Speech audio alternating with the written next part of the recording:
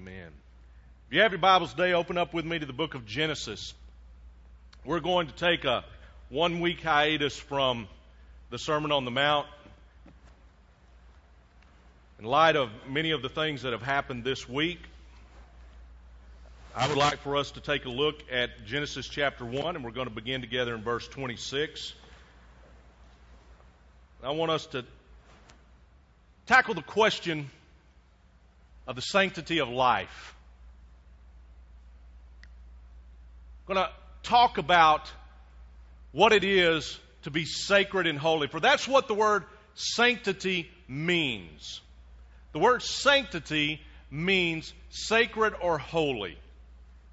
And I think it's important for us in this day and age and in the culture in which we live to discuss what is sacred and holy about human life. Now, this affects a full range of issues when we talk about the sanctity of life. One of those issues is abortion, of course. But another one of those issues is euthanasia. You know, the word euthanasia comes from the Greek language, and it means a happy death. Now, man may believe that he can provide a happy death by ending a person's physical life. The only happy death is one of a believer in Christ who is being resurrected to new life the next moment. But our culture has bought into the idea that when someone becomes too sick or too costly, too much of a burden, that we might consider giving them a happy death and sending them on their way. The issue of sanctity of life also covers an issue called eugenics. Some of you may wonder what that is. We're going to talk about that in just a few minutes and how all this plays in to the ideology of those on the side of death. Now, let me just say to begin this morning, if you are a person who is what is the society and culture calls pro-choice, I'm going to offend you today. But it's not going to be me offending you. It's going to be the Word of God offending you. It will be the Holy Spirit of the living God offending you. It's not my desire to offend anyone unless the offense produces a changed life. So I hope that if you are one of those folks this morning who would define yourself as a pro-choice person, that this morning you would listen to the Spirit of the living God speak to your heart. Because the offense may produce conviction, which may produce a changed life before you leave here today. Because you see, once we tackle this issue and get to the really nuts and bolts of what it's all about, most folks are surprised at what is behind what we see in the television screen. Now, getting back to defining terms a little bit. Sanctity, what is sacred, what is holy about life. Before we get into the Word of God this morning, I want to just kind of set the table for us, just kind of outline things for us, try to give us some background on what we're talking about here. So it's going to be a little bit of different kind of sermon to start with today, but just ride with me on this, okay? You see, secularists today, humanists today, those who do not know Jesus Christ, do not know or maybe even care about the idea of whether or not there is a God, these folks define sanctity of life, that which is sacred and holy, in terms of quantity and quality. What is the quality of life that this child will have should he or she be born?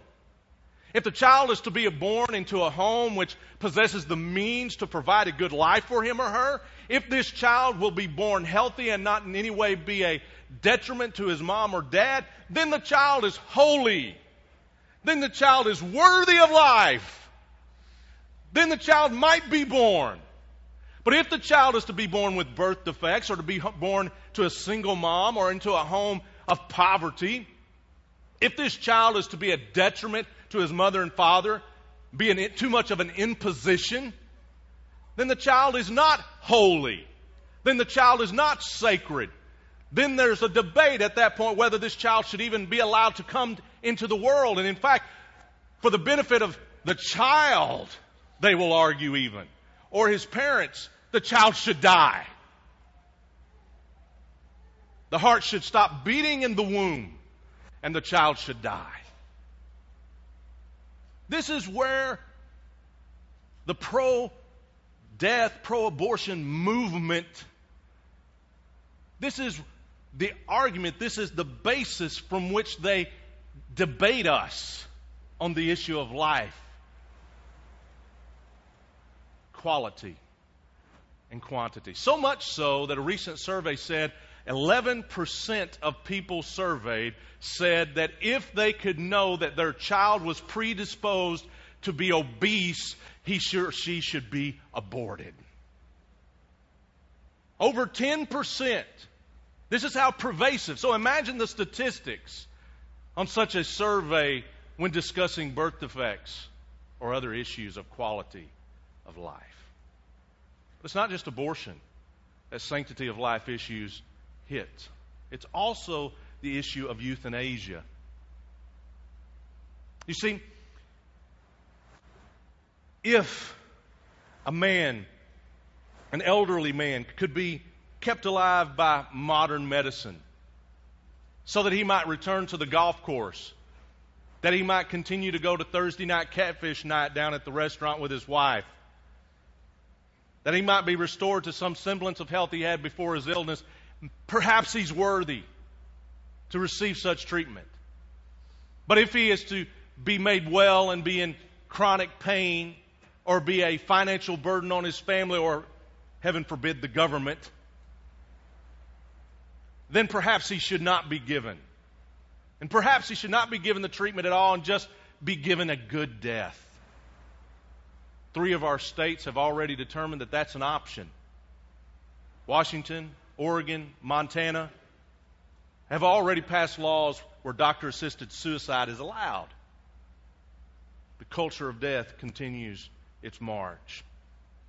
Well, what about this scenario? If a person is young and is in need of expensive treatment to cure the illness that they face, if they're 45 and under, then perhaps they're worthy because they have a quantity of life perhaps ahead of them. Perhaps they'll live another 40 or 50 years. But if the person is 70 or above, maybe we should just give them a pill so they can be free of pain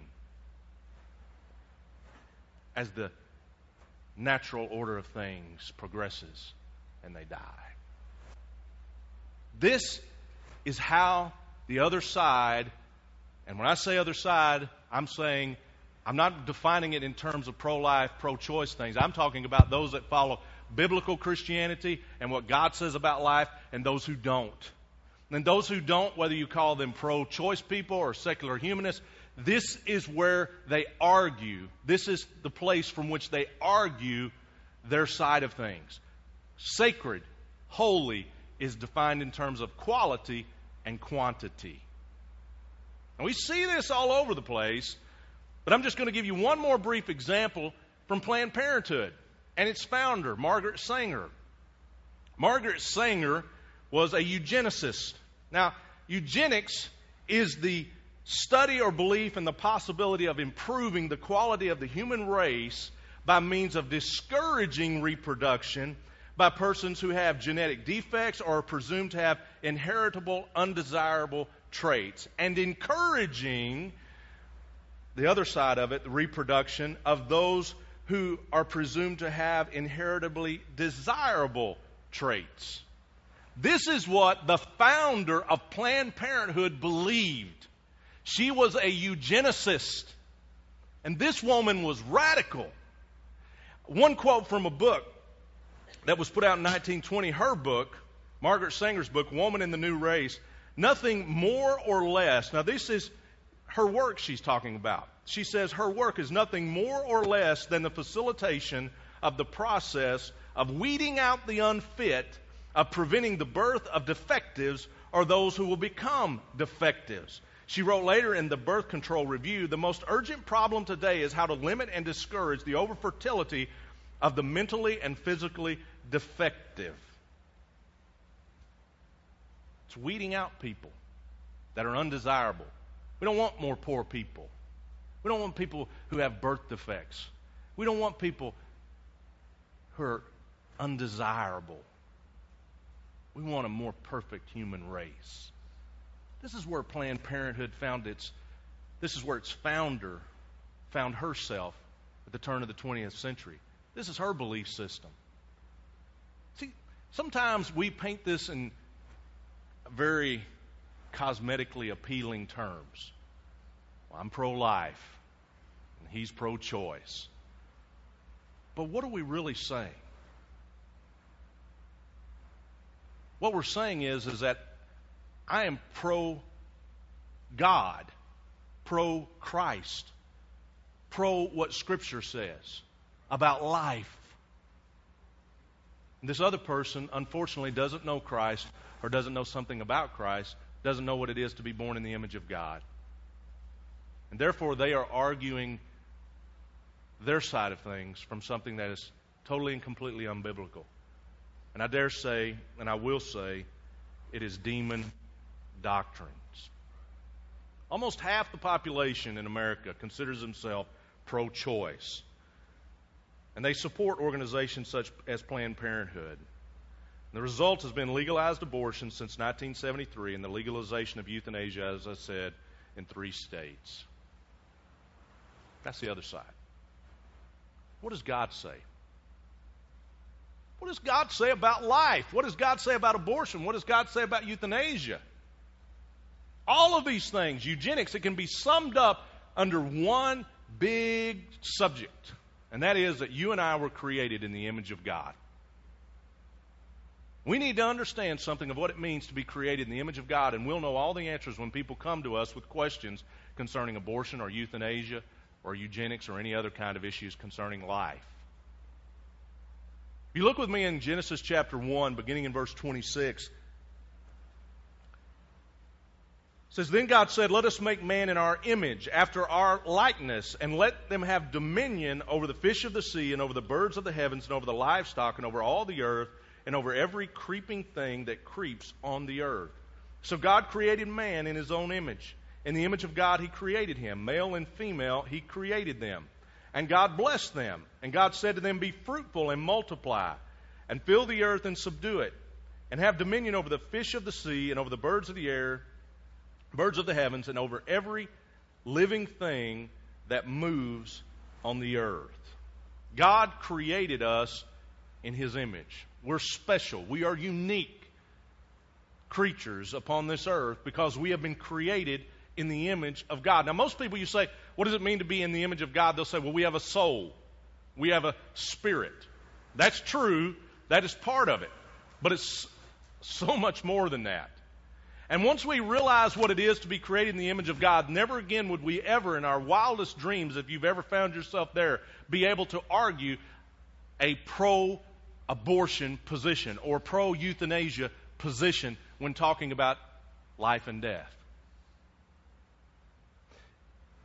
To be created in the image of God means, first of all, that we were created to reflect or represent God's glory on the earth.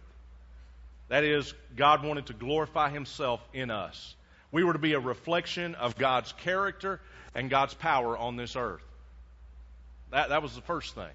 We are a reflection of who God is and what he is. He wanted that for us. Number two, he created us morally good, morally perfect. We were not created sinners. We were created free from the effect of sin. Adam and Eve had never sinned. They were morally perfect in that sense. Now, the fall has marred the image of God in us.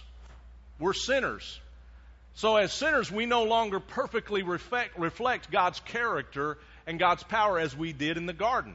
And, of course, we're not morally perfect in any sense of the word. All have sinned and fallen short of the glory of God. But because we're saved as Christians, we now are seeing that restored. More and more and more, we are reflecting God's glory. More and more, we are a demonstration of God's character and God's power as we live life by faith in the Son of God who loved us and gave himself up for us. And more, we are morally perfect. We become more holy as we are more like Jesus. As the Holy Spirit works in us, we become sanctified. We become more and more like Jesus Christ.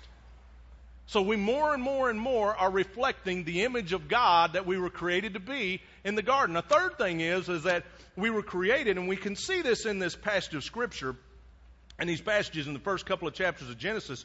We were created with the capacity for loving, committed relationships, both with God and someone of the opposite sex. Relationship. God wanted to have a relationship with us. God wanted us to have a relationship with someone of the opposite sex in the case of marriage. Now, today, I very well may go to McDonald's and get a hamburger. I might do that today. When I go to the window, I will ask the lady for a hamburger. She will give me a hamburger. Because a hamburger is called a hamburger. Now, I could go to Kentucky Fried Chicken and tell them to give me a bucket of hamburger. And they're going to give me chicken. Chicken is chicken and hamburgers are hamburgers. You can call them anything you want to. It doesn't change the nature of what it is. Hamburger is always going to be a hamburger. I can call it something else. I can call chicken hamburger. It's still chicken. Now, you can call two men joining together a marriage, but it is no more a marriage than a hamburger is a chicken. Okay? Two women being married. That's not a marriage. Marriage was defined by God, not man. It's not some subjective idea that we can tweak at our own bidding. God defined what marriage is, both in this passage and in chapter 2 of Genesis. And part of being created in the image of God is the capacity that we have to be joined together as one with someone of the opposite sex. And in turn, being fruitful and multiplying. That's part of being in the image of God. Now, statistics tell me that over 70% of the people in the United States of America seem to believe that it is inevitable that same-sex marriage is going to be the law of the land someday. And 50% of the people support abortion. Now, it shouldn't be surprising to us that those statistics are true. Because there are a whole lot of lost people all around us who need Jesus Christ, who have no understanding what it is to be created in the image of God, who Satan has duped. That's the world in which we live. But when we know the truth, we stand on what is true. We don't go back. We don't compromise the Word of God. Being created in the image of God means we have a capacity for a relationship both with God and with someone of the opposite sex in marriage, which allows us to join with God in the creative process. And that's another part of what it is to be created in the image of God. We have the capacity to be creative. We have that capacity in a variety of different ways, but one of the most important and wonderful of which is the fact that we can be in this relationship with someone of the opposite sex and see from that another life come to be. It's a wonderful thing to join with God in that creative process. And finally, another thing, or just quickly, a couple more. Another thing is that we have been given dominion over the earth. God tells us here that we are to be fruitful and multiply and fill the earth and subdue it and have dominion over the fish of the sea and over the birds of the heavens and over every living thing that moves on the earth. Now, God did not say we own the earth. The earth is His and everything in it, including us. By being in the image of God, we have been given the great privilege of having dominion over the earth. We are His representative authority on the earth, which means that we need to take care of it. We need to take care of the earth and rule over it. So, being created in the image of God means that I reflect. I'm a representation of God's glory on the earth. I morally have the capacity through Christ to once again be made morally pure. I have the capacity for loving relationship with God and with someone of the opposite sex. That I have dominion over the earth to manage and rule God's creation. And I can be creative with Him because I have free will and the ability to be creative. I have a soul, a spirit, and a conscience. So what about that baby in the womb?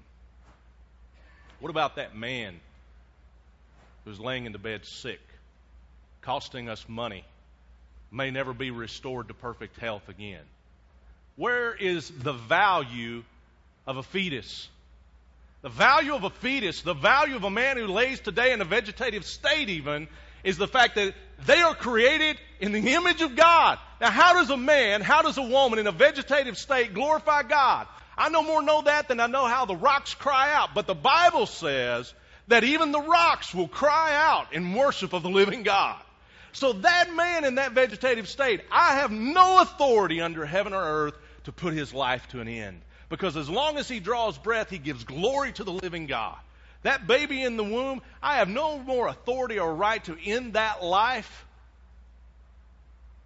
I mean, that is a life which gives glory to God. Even in the womb, gives glory to God. There was a case study once. A professor at a world-acclaimed medical school posed a medical switch situation, an ethical problem to his students. And this is what he said. Here's the family history. The father has syphilis. The mother has TB. They've already had 4 children. The first is blind, the second has died, the third is deaf, and the fourth has TB.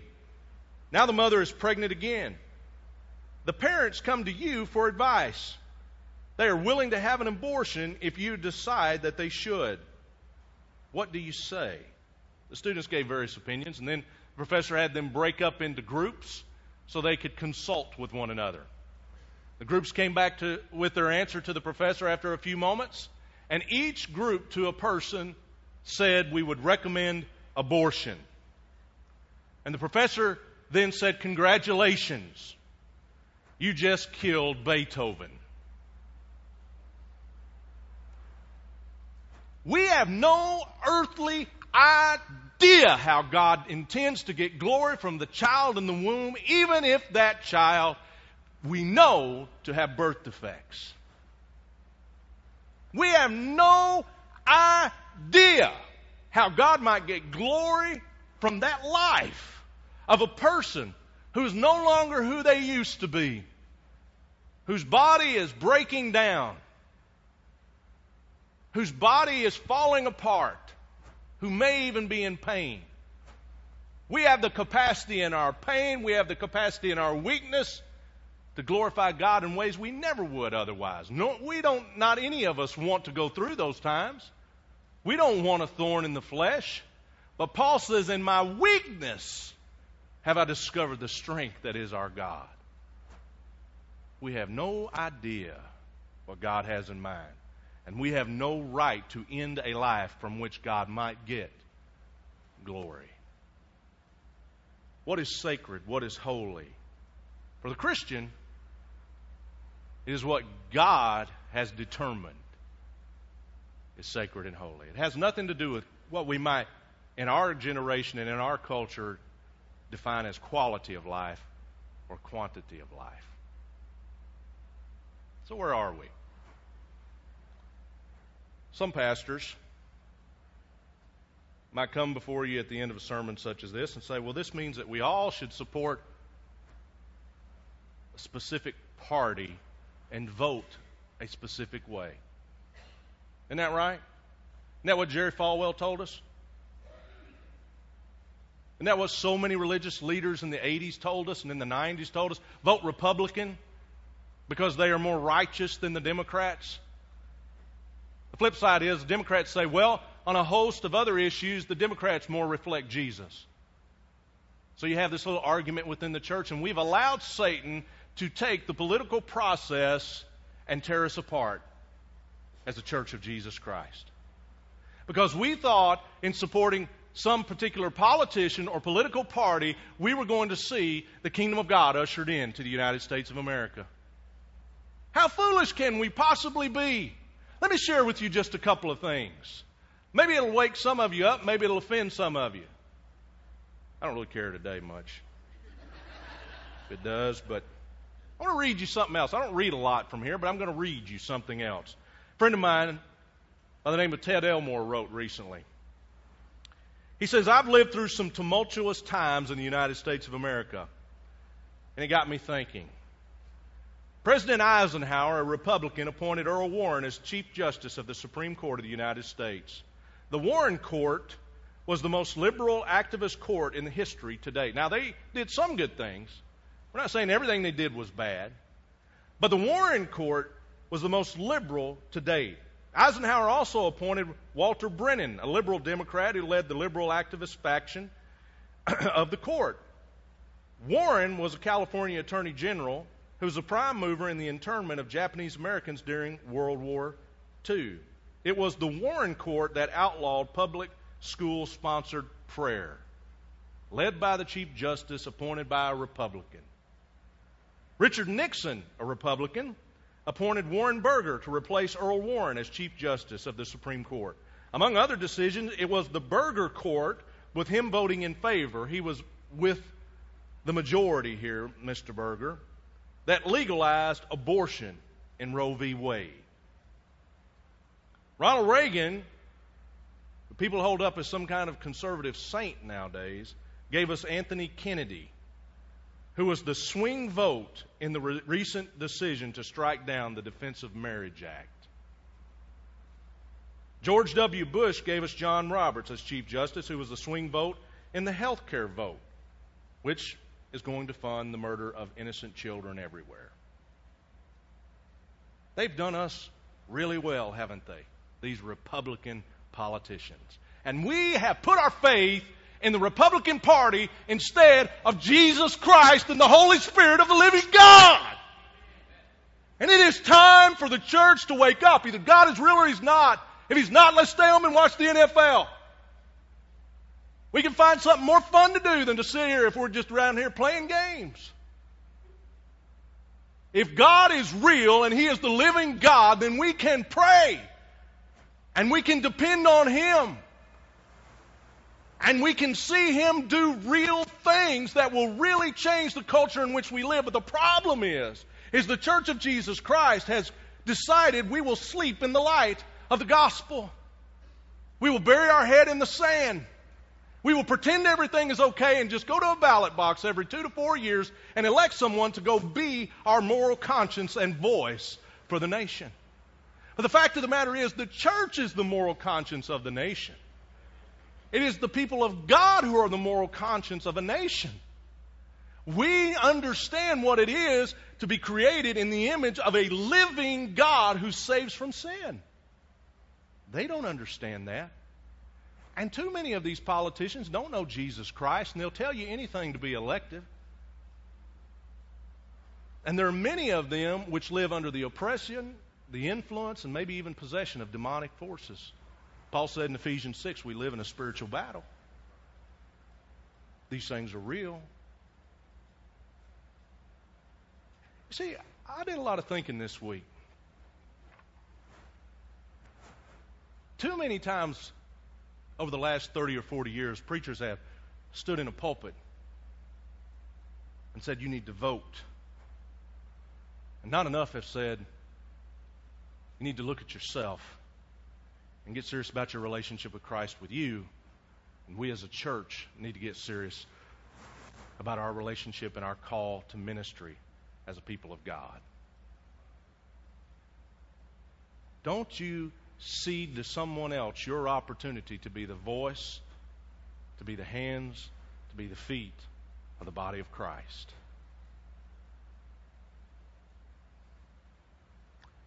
We should oppose abortion. But it's not just in what we oppose. It's also in what we support. We should oppose abortion, and we should support those in crisis pregnancy. We should love them. We should pray for them. We should be willing to adopt their children.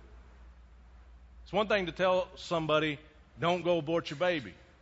It's another thing to say, I will help you whatever it takes so you do not abort your baby.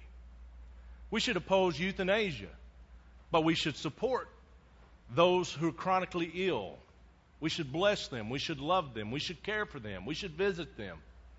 And we should care for, love, and support those who take care of them. There's no more difficult job in this world than to be a caretaker of someone who is chronically ill. All the churches I've pastored, I've seen more people than I could tell you who their own health has suffered as they themselves have taken care of someone who did not have their own health. It's one thing to say we oppose euthanasia. It's another thing to say we'll help you. We'll love you. How can I serve you in this difficult time? We should oppose eugenics and the idea that some are worthy because they'll have a good quality of life and others are not. Some will add to the society and the cultures and others will not. These ideas are from hell itself, and we should oppose them. But at the same time we're opposing them, we should champion racial reconciliation in the world in which we live. That every person, regardless of the color of their skin or where they're born or their socioeconomic status in this life, are created in the image of God. Someone Jesus Christ loves and died for.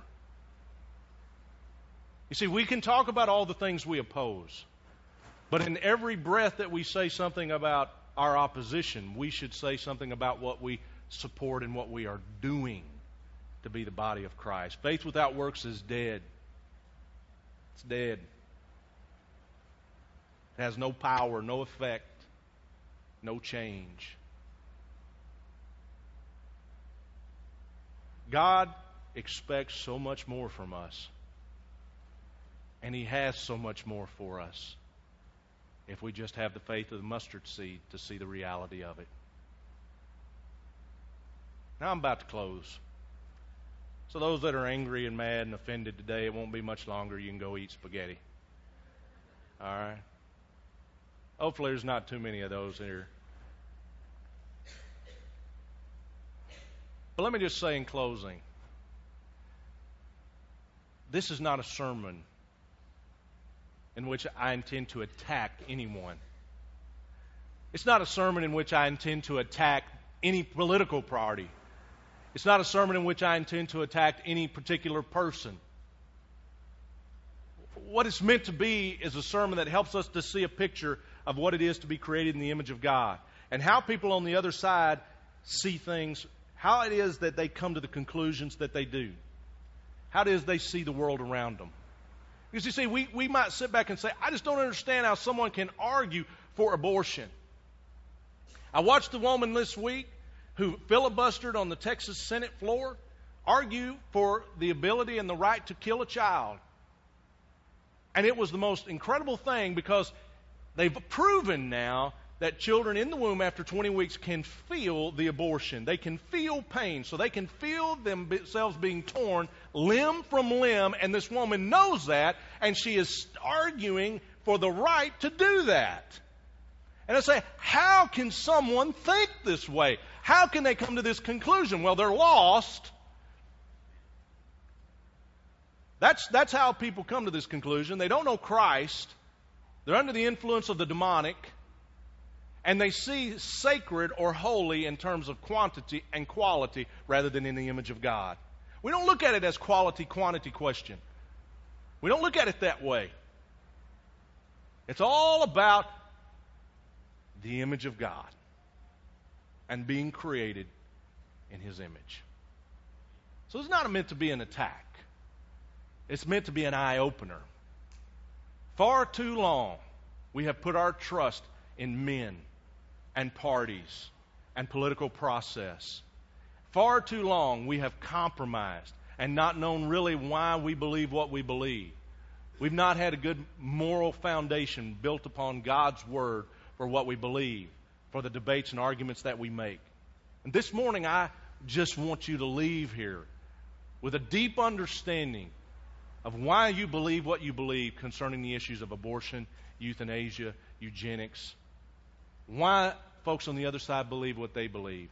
And I want you to leave here today and listen to me here with a greater idea, with an encouragement and a faith that we worship a living God who can change things, who is looking all over the earth for a people.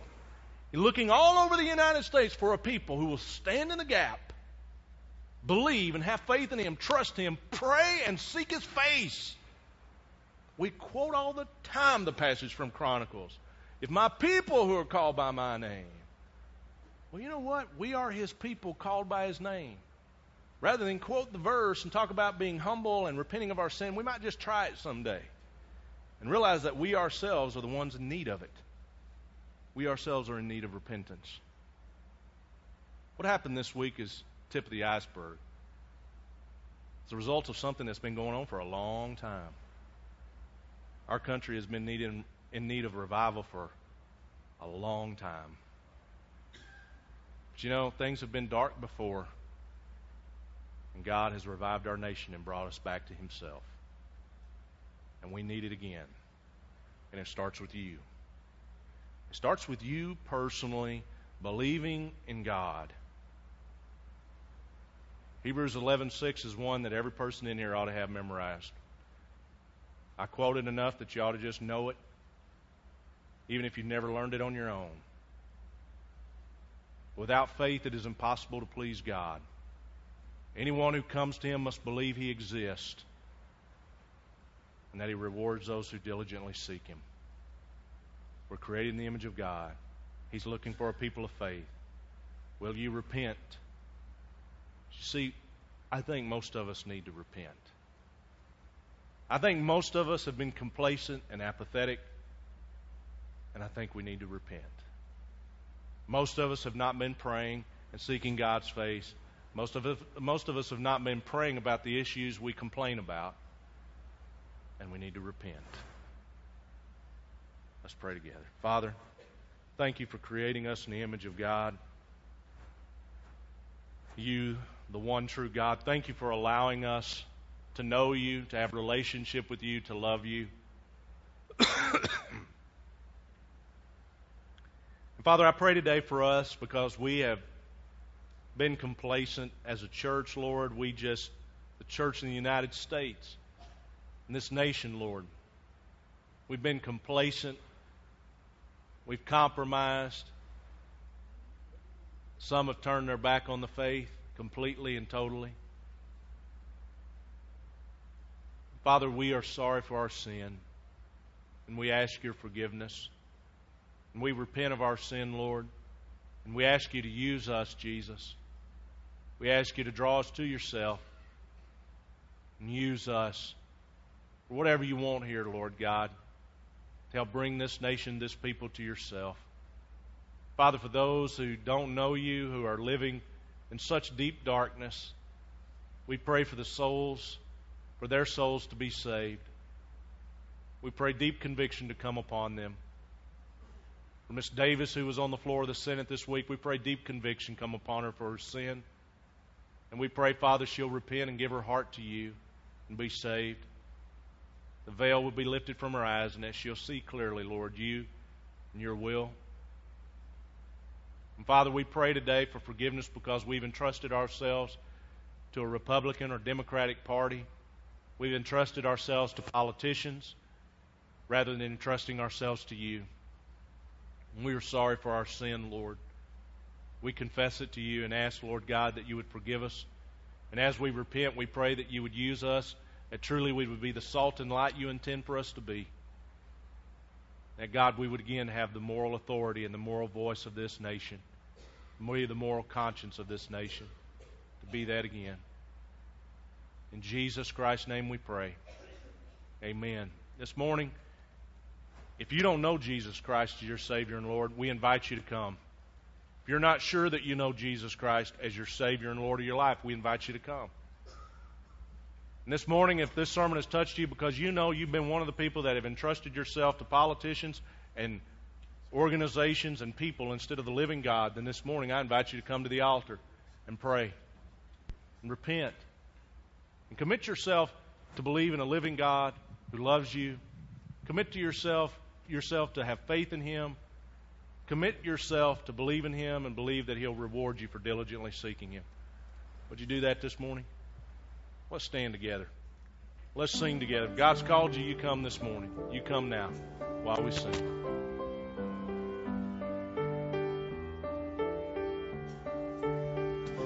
And all of You is more than enough for all of me, for every thirst and satisfy me with your love, and all I have in you is more than enough.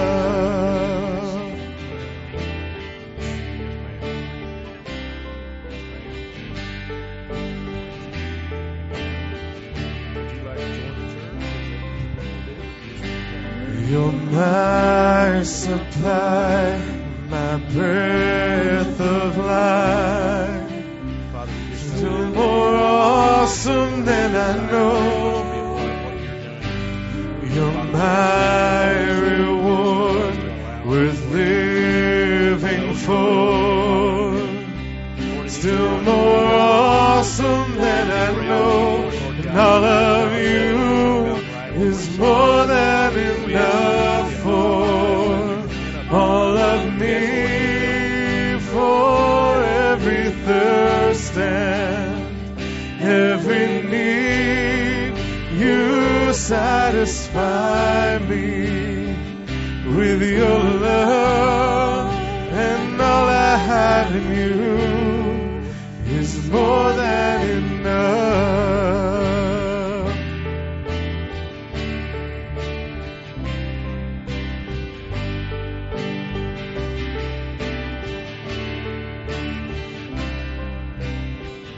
You're my sacrifice of greatest price, still more awesome than I know.